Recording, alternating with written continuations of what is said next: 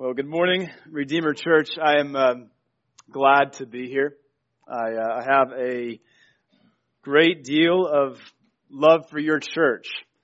And it makes me eager to be here. We've had many men in our church who are more confident in God's Word because of the Simeon Trust that y'all put on so well. We've been fed many times at the BRMA lunches. We've had both Ryan and David come and fill our pulpit at Grace Bible in Sanger and have fed our church well.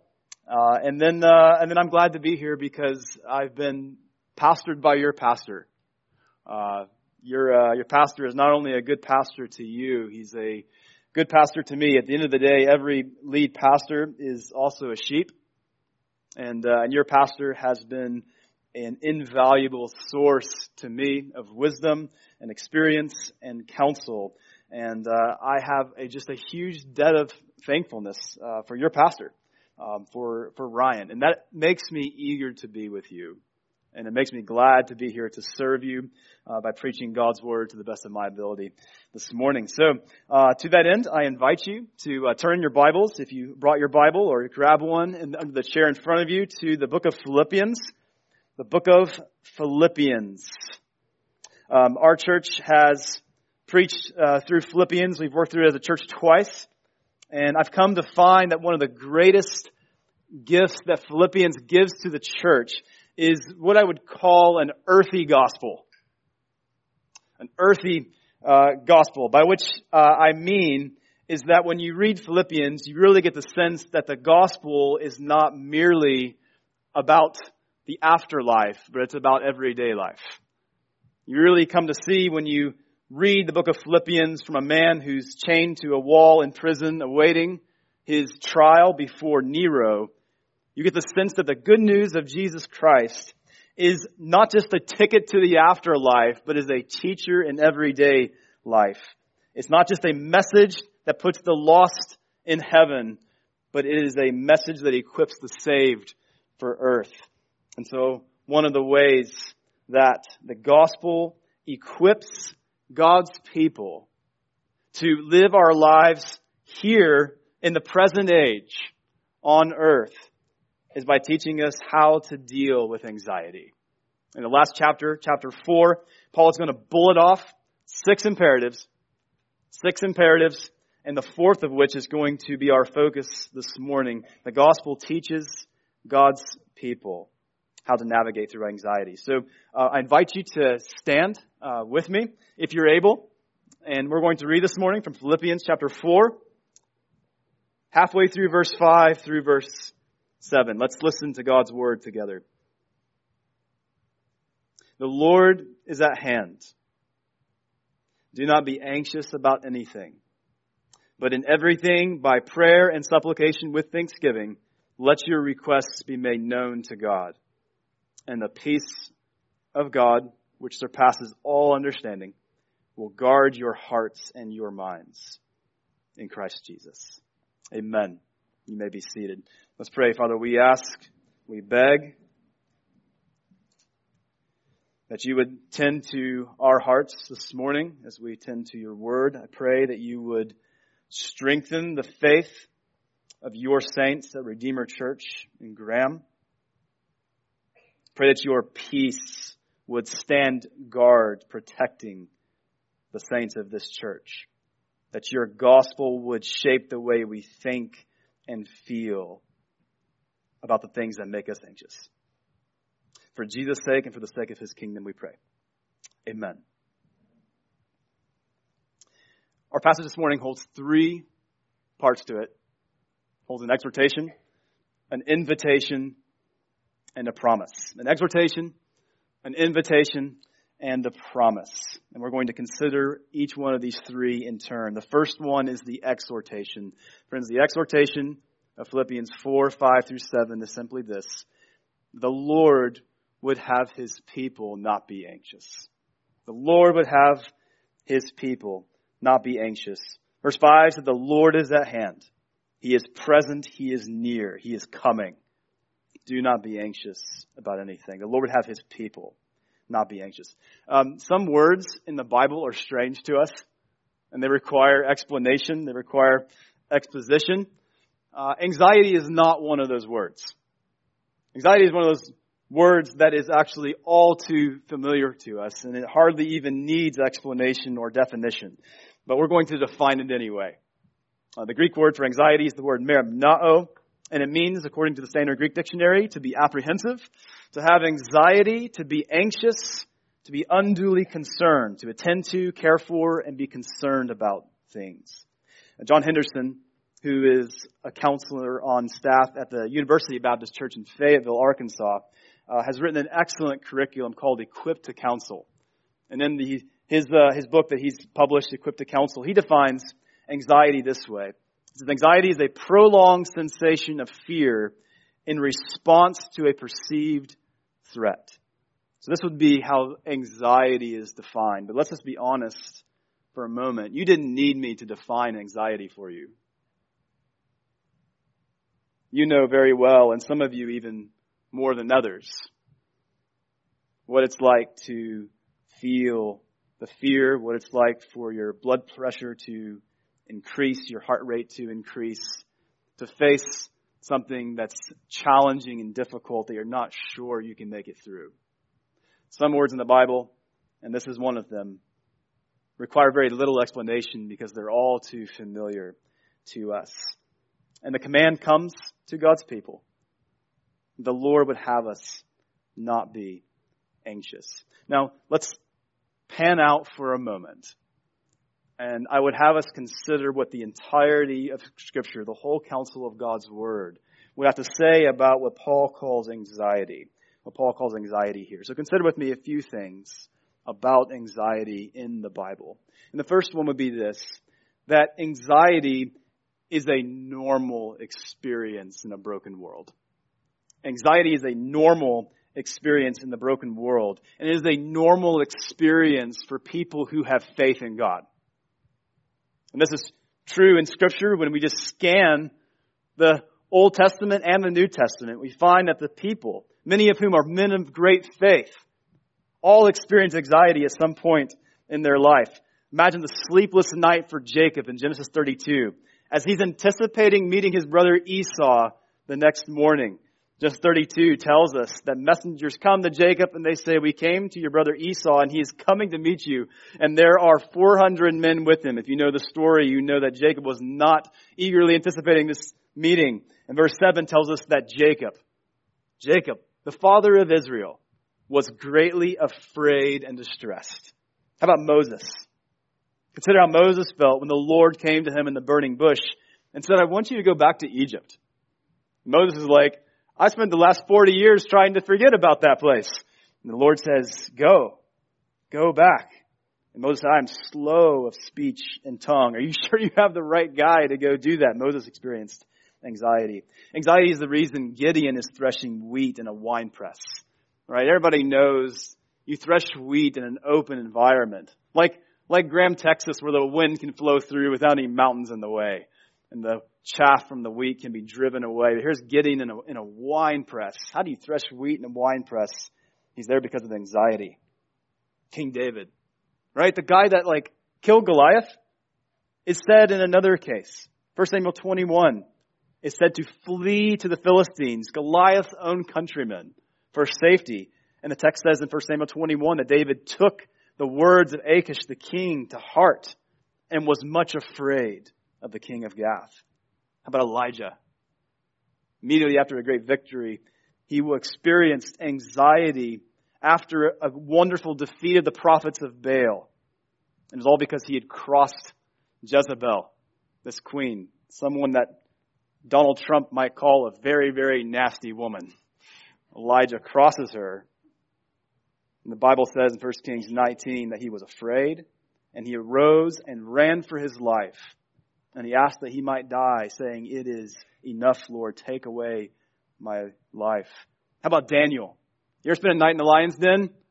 Daniel did. But on another occasion, Daniel is said to have experienced a sleepless night filled with anxiety. Daniel 7:15. As for me, Daniel, my spirit within me was anxious, and the visions of my head alarmed me. And even Paul, the guy that has written the verse that we have read and we're looking at this morning, himself described the situation 6 years earlier in Ephesus when he was completely overwhelmed. Listen to this, 2 Corinthians 1:8. For we do not want you to be unaware, brothers, of the affliction we experienced in Asia, for we were so utterly burdened beyond our strength that we despaired of life itself. Some of y'all here know exactly what that feels like. Elsewhere, Paul in the letter in 2 Corinthians says, and apart from these things, there is the daily pressure on me of my anxiety for all the churches.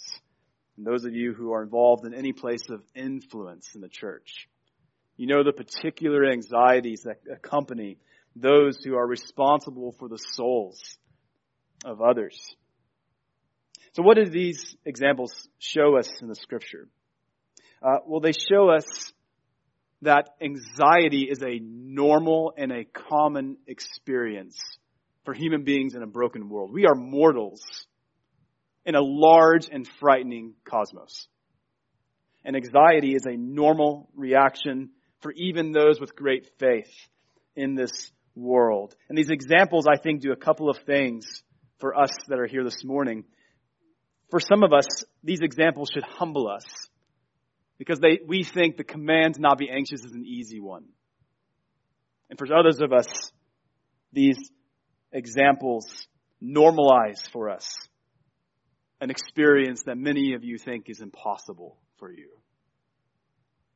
Anxiety is normal in a broken world. But another thing the Bible says about anxiety, albeit normal, is that anxiety is a threat to the Christian soul.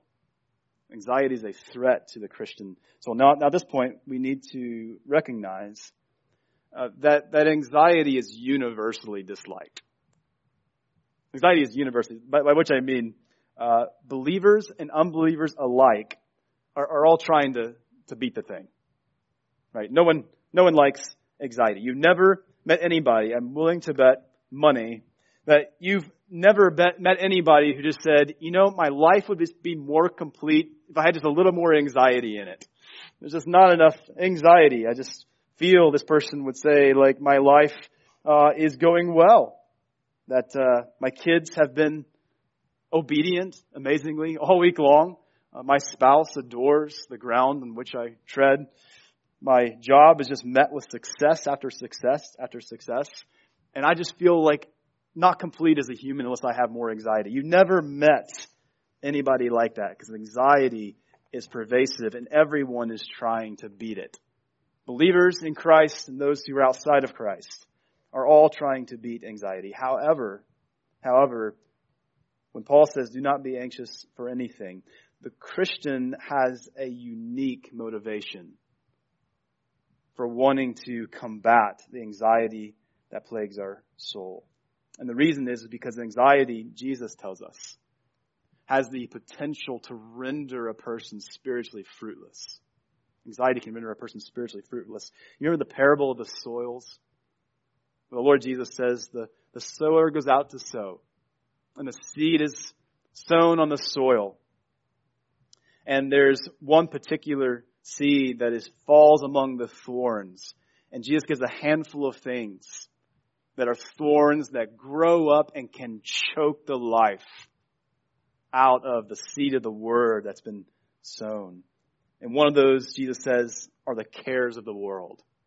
The cares of the world. The deceitfulness of riches, the desires for other things, and this word, the cares of the world. The word cares there in Greek is the same word, memnao, that Paul uses for anxiety here in Philippians 4. Anxiety has the potential for the Christian to render you spiritually fruitless. And Paul issues this command, do not be anxious for anything, as a command to something that is going to be a lifelong process, a lifelong learning experience for each of us. This is actually embedded in the Greek. If you'll permit me to be technical for just a moment, Paul selects a very specific tense in Greek. He uses the present imperative here. Do not be anxious. By which he means this is going to be an ongoing, continuing process. He's not saying, simply stop being anxious, any more than he's saying, well, give prayer and supplication once in your life. No, but prayer and supplication with thanksgiving, as well as not being anxious, is something that is a habit that we learn, that the gospel inculcates in us over time. You may have seen the Bob Newhart skit where he's an insensitive therapist who the woman comes to him and she's trying to pour out her heart to him about the ways in which she's claustrophobic, and she wants him to listen, and he just says, "Stop it! Just stop it!" And this is obviously not the way you want to counsel people. But this is often ways many people might read this in English. Don't be anxious. Just stop being anxious. Right? But Paul is not saying, stop it in a Bob Newhart way. He is saying in the present imperative, this is to be an ongoing reality that you learn in your life. Dan Wallace, the Standard Greek Grammar, one of my professors in seminary, said the present imperative is used for habits that should characterize one's attitudes and behavior. John Henderson again, anxieties and worries cannot be resolved overnight. That takes an entire life given to God in faith, working itself out through love over time. It takes a growing knowledge of God and His grace in Jesus Christ. It takes a posture of repentance, humility, and waiting on the Lord. It takes a new set of desires based upon hope in the Lord and His promises. So the Lord would have His people not be anxious, but this is not an easy command. And this is a command that is harder for some of us than it is for others. But this is the exhortation nonetheless. And we are to be a people who believe the gospel, and out of our faith in the good news of Jesus are to be a people who learn how to not be anxious. The exhortation then is that the Lord would have His people not be anxious. And to the negative imperative, notice how Paul then adds a positive imperative.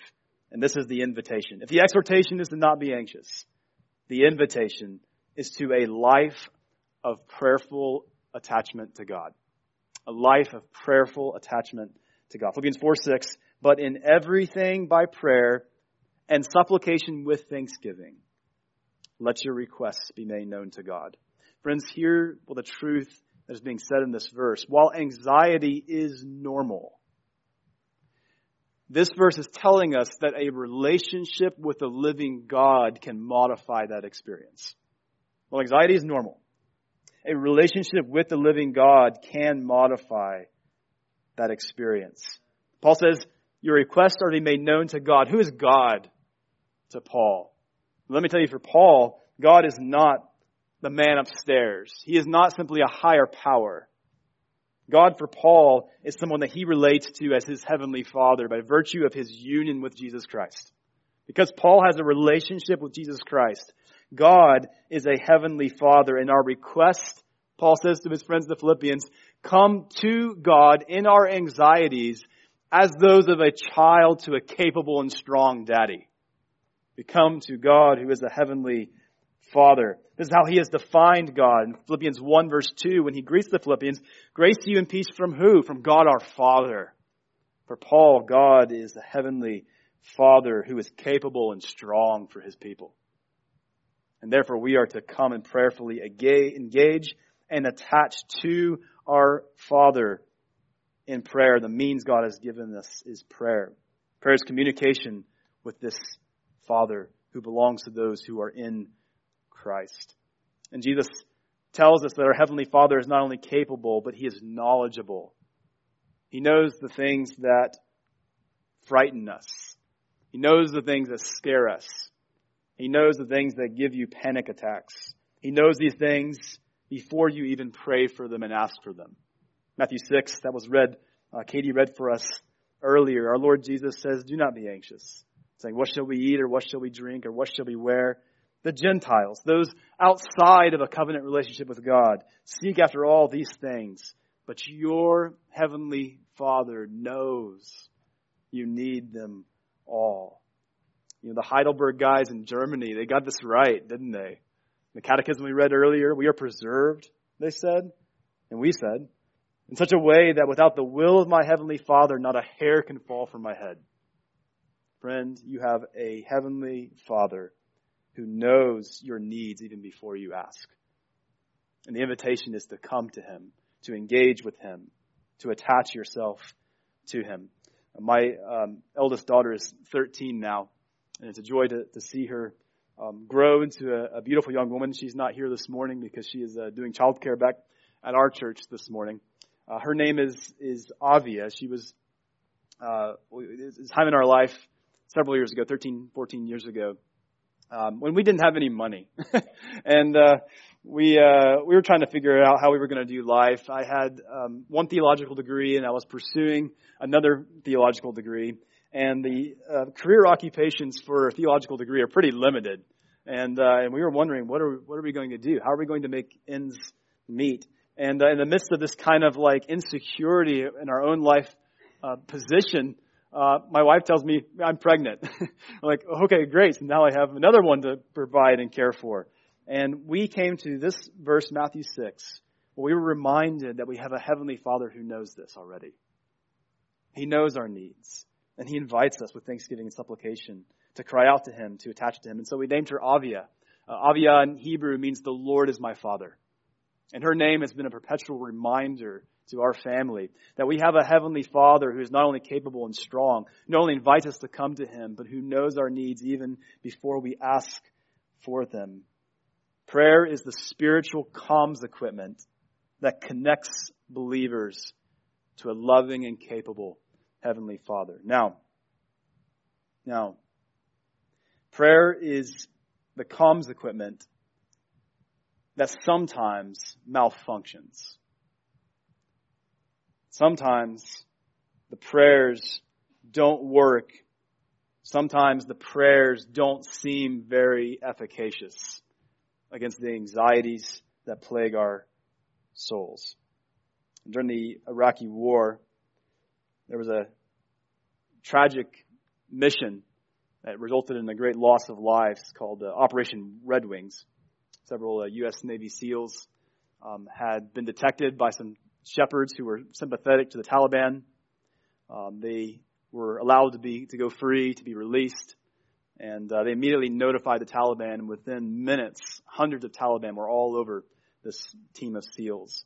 They were backed up into a mountain trying to defend themselves, and they pulled out, engaged their comms equipment.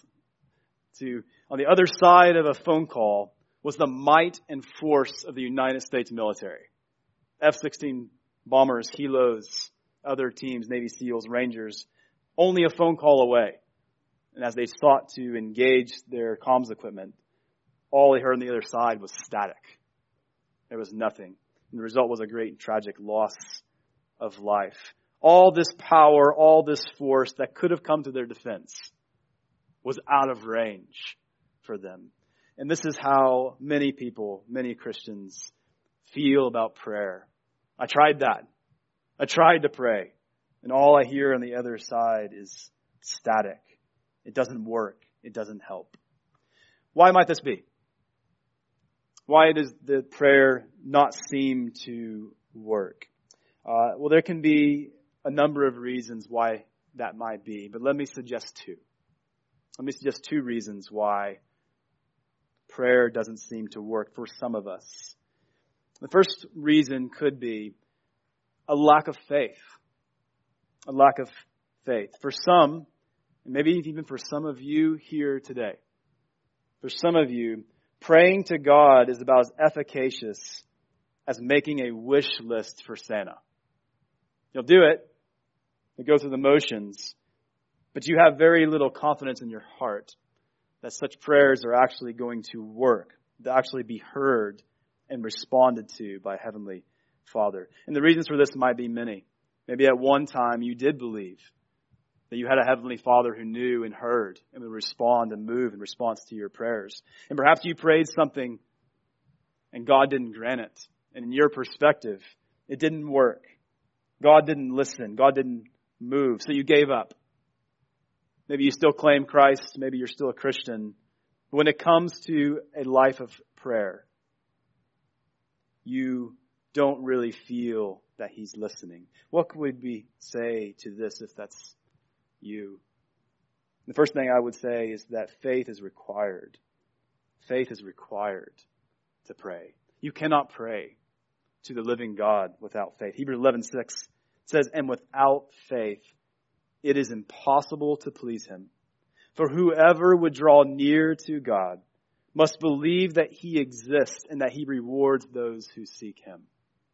Faith always believes past what you can see. It always lays hold of truth beyond what your experience tells you is the case. Our prayers are prayed in faith, that they land somewhere in the heart of God and that he hears and that he knows.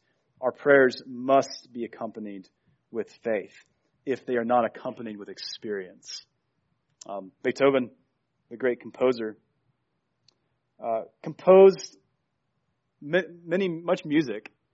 He composed the entire Ninth Symphony while deaf. Think about that. The entire Ninth Symphony he composed while deaf. Can you imagine the kind of faith it took for Beethoven to believe that in his own experience, while he just hears the thunking of keys, that in the real world something beautiful and magnificent and melodious is being played? I heard a testimony one time of a man who had a near-death experience. And in his description, he says he was in the hospital room going in and out of consciousness, and he was brought to the very edge of heaven where he met an angelic person, an angelic individual. And as he was there, fading in and out of consciousness, in and out of life and death between these moments, according to his testimony, these massive fireballs emerged from somewhere and just slammed into him. And he said, at first I thought this was back on earth, the paddles kind of coming onto me and they're trying to electrocute me back to life. And then he said his guide, the angelic individual who was present next to him, said, no, that's not from earth. What those are prayers. You see, because on earth, prayers are weak things.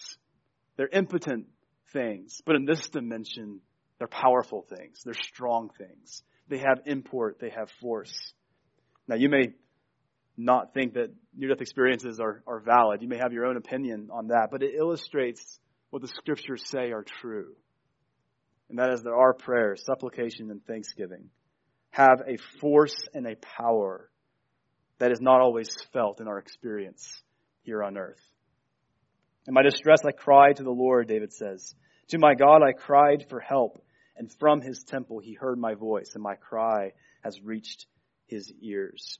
So some of us, prayer is not frequent and is not felt because we have a lack of faith. And God would urge you to a place of faith, accompanying faith in your prayers. For others of us, the prayer calms don't work because we lack a habit. We lack a prayerful habit. And by this, I mean that Christians do not make use of set times of prayer. The times of prayer. Now, this is not all your fault. Many of us, all of us probably, are products of a Western secular world. In the Middle East for millennia, they have oriented their days around times of prayer. But in the Western world, we orient our days around meals.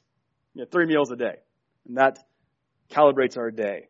But in the Middle East, for millennia, across many religions, times of prayer, set times of prayer, define their life. And so for us in America, often there is a impression that prayer only counts if it's spontaneous.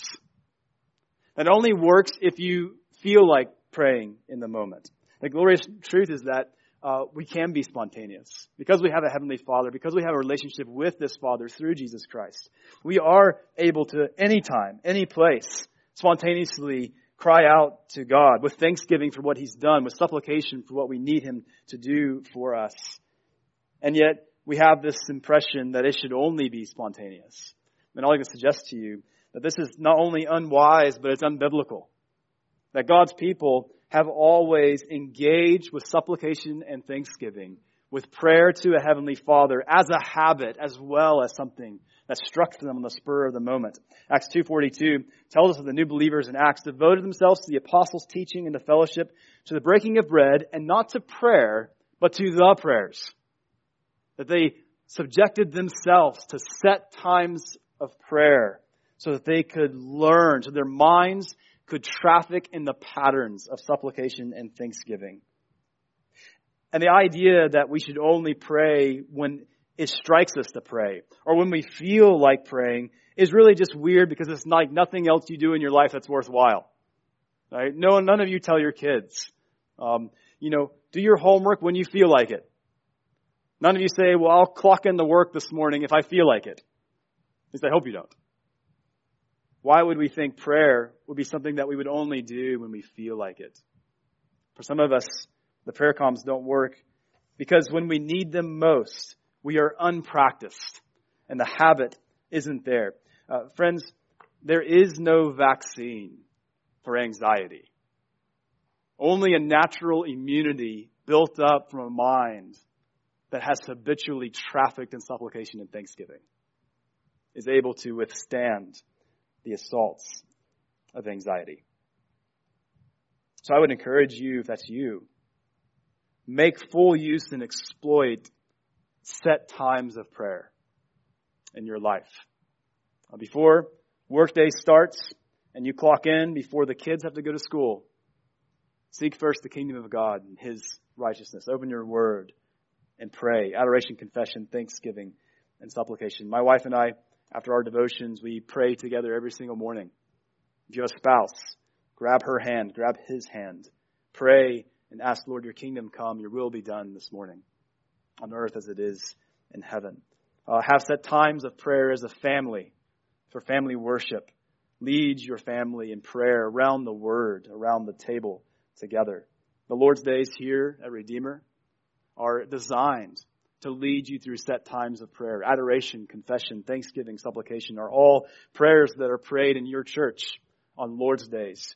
These prayers over time condition and train the mind to engage and attach to a Heavenly Father with thanksgiving and with supplication.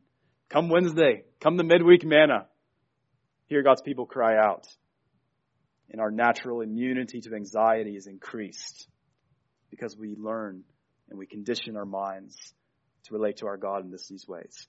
So the exhortation is that the Lord would have His people not be anxious. The invitation is to a life of prayerful attachment to God. And then finally, in the last verse, verse 7, is a promise for us. A promise. And the promise is this, that the shalom of God will guard your soul. The shalom of God will guard your soul. Philippians 4:7, and the peace of God, which surpasses all understanding, will guard your hearts and your minds in Christ Jesus. One New Testament scholar has translated this well. He says, God's peace will stand guard over your hearts and minds in Christ Jesus. Paul paints a picture of God's peace as a garrison keeping guard over the Philippians' hearts and minds, protecting them from all assaults. The word stand guard is a really interesting word to me. It's the word phrueo. Defined as provide security, guard, protect, keep, to hold in custody, detain, confine. We are reminded that Paul, as he is writing this, is in prison, right? And not just in prison, but Acts 28. If the context is Rome, then he is awaiting trial. He's in third year of his imprisonment, awaiting trial before Nero, who's come down to us as one of the greatest madmen in history. Can you imagine? If this is in the early 60s AD, it's about that time historically when the wheels start coming off of Nero and he starts killing people, like his mom, like his wife. And here's Paul having appealed to Nero, awaiting trial. He's on death row. If anybody should be anxious, it should have been Paul. There's actually been studies that have been done by activists who are protesting capital punishment. And they've identified a new mental illness, a few decades old, called death row syndrome. And they have identified this, conducted several studies. The impetus for these studies was that they discovered that men and women on death row, going through a series of prolonged appeals and uncertainty about what the outcome of those cases would be, experienced a great deal of anxiety. You're like, no duh, right? They found that many inmates, there were several cases of inmates for whom the anxiety of how their trial would come out and the potential that they likely would get life in prison, would actually have their lawyers advocate for execution because they didn't want to deal with it anymore. They wanted everything just to end. So that's what came before the U.S. Supreme Court, Soulsby versus Balcom in 2001, that the onset of insanity while awaiting execution of death is not a rare phenomenon among those who are on death rows. In the United States versus Burns, it was observed the death row phenomena being a result of a prolonged stay on death row is an unintentional result of the long procedures used in the attempt to assure the death penalty is applied only to the guilty. Friends, this is Paul on death row who has every reason on the world to go insane.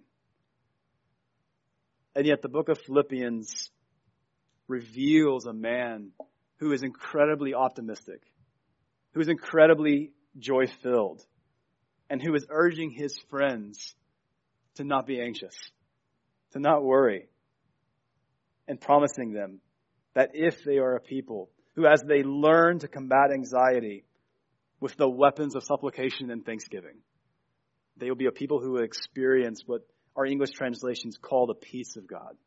The peace of God. What is this peace that Paul promises will guard you and I if we prayerfully attach to our Heavenly Father? It's a peace that is ascribed as surpasses understanding. In other words, it defies what should be true of Paul's experience or any other human's experience. And the peace of God here is something, it's a word in Greek and in Hebrew that is far richer than our English word peace can get around. What is this peace that comes across us? Many of us, peace is something like an inner tranquility, or an inner calmness, or an inner serenity. I think of Kung Fu Panda, right? Where he goes to Master Shifu, and Master Shifu is just seeking inner peace, right? He just wants everything to be calm and serene inside. And yet, this is not the peace that is described here by Paul. It is not an inner tranquility or serenity alone, but it is far richer and grander and better than this. The background to the word peace that is undoubtedly in Paul's mind is the Hebrew Jewish concept of shalom. This beautiful word described in the Hebrew language and the Hebrew thought that describes a world that is set to rights. It describes wholeness, completeness, safety, security, flourishing. Shalom for the Hebrew mind is not just an inner experience that can affect your outer world like Master Shifu has. Shalom is an outer reality that can affect your inner world. Shalom is a world put to rights by the great King. In the Old Testament, shalom, this world put to rights, is what marks the age to come when the Messiah comes. When the Messiah comes, the world, in all its brokenness, in all its fracturedness, in all its terrifying dimensions, will be a world that is put to rights. It will be whole. It will be complete. It will be safe. Shalom is a world in which everything in it flourishes and thrives. It's a world that the prophets promise us will mark when the King returns and when he has set up his kingdom forever. We are told in Isaiah that there will be no more harm on his holy mountain. The lion is going to lie down with the lamb. There will be no more danger, no more harm. I heard of a zoo one time that actually attempted this as an experiment. And they actually found that it worked to put a lion and a lamb in the same pen together, as long as they are willing to replenish the lamb every morning. But this is not the age in which we live when we experience complete shalom, a world that is set to rights. And yet the conviction of Paul is that the first advent of Jesus Christ, the coming of Jesus Christ, which was surrounded by angels saying, peace on earth, goodwill to men, is that God has inaugurated in our world in the present the potential for a shalom that will one day mark the entire world when he returns. And you and I, through our union and faith in Jesus, have access to that eschatological reality that would be true. This is what Paul is thinking in his mind. This is the shalom, a world set to rights, that in this moment, chained to a wall, guarded by a soldier, awaiting trial before Nero, can set guard and protect Paul.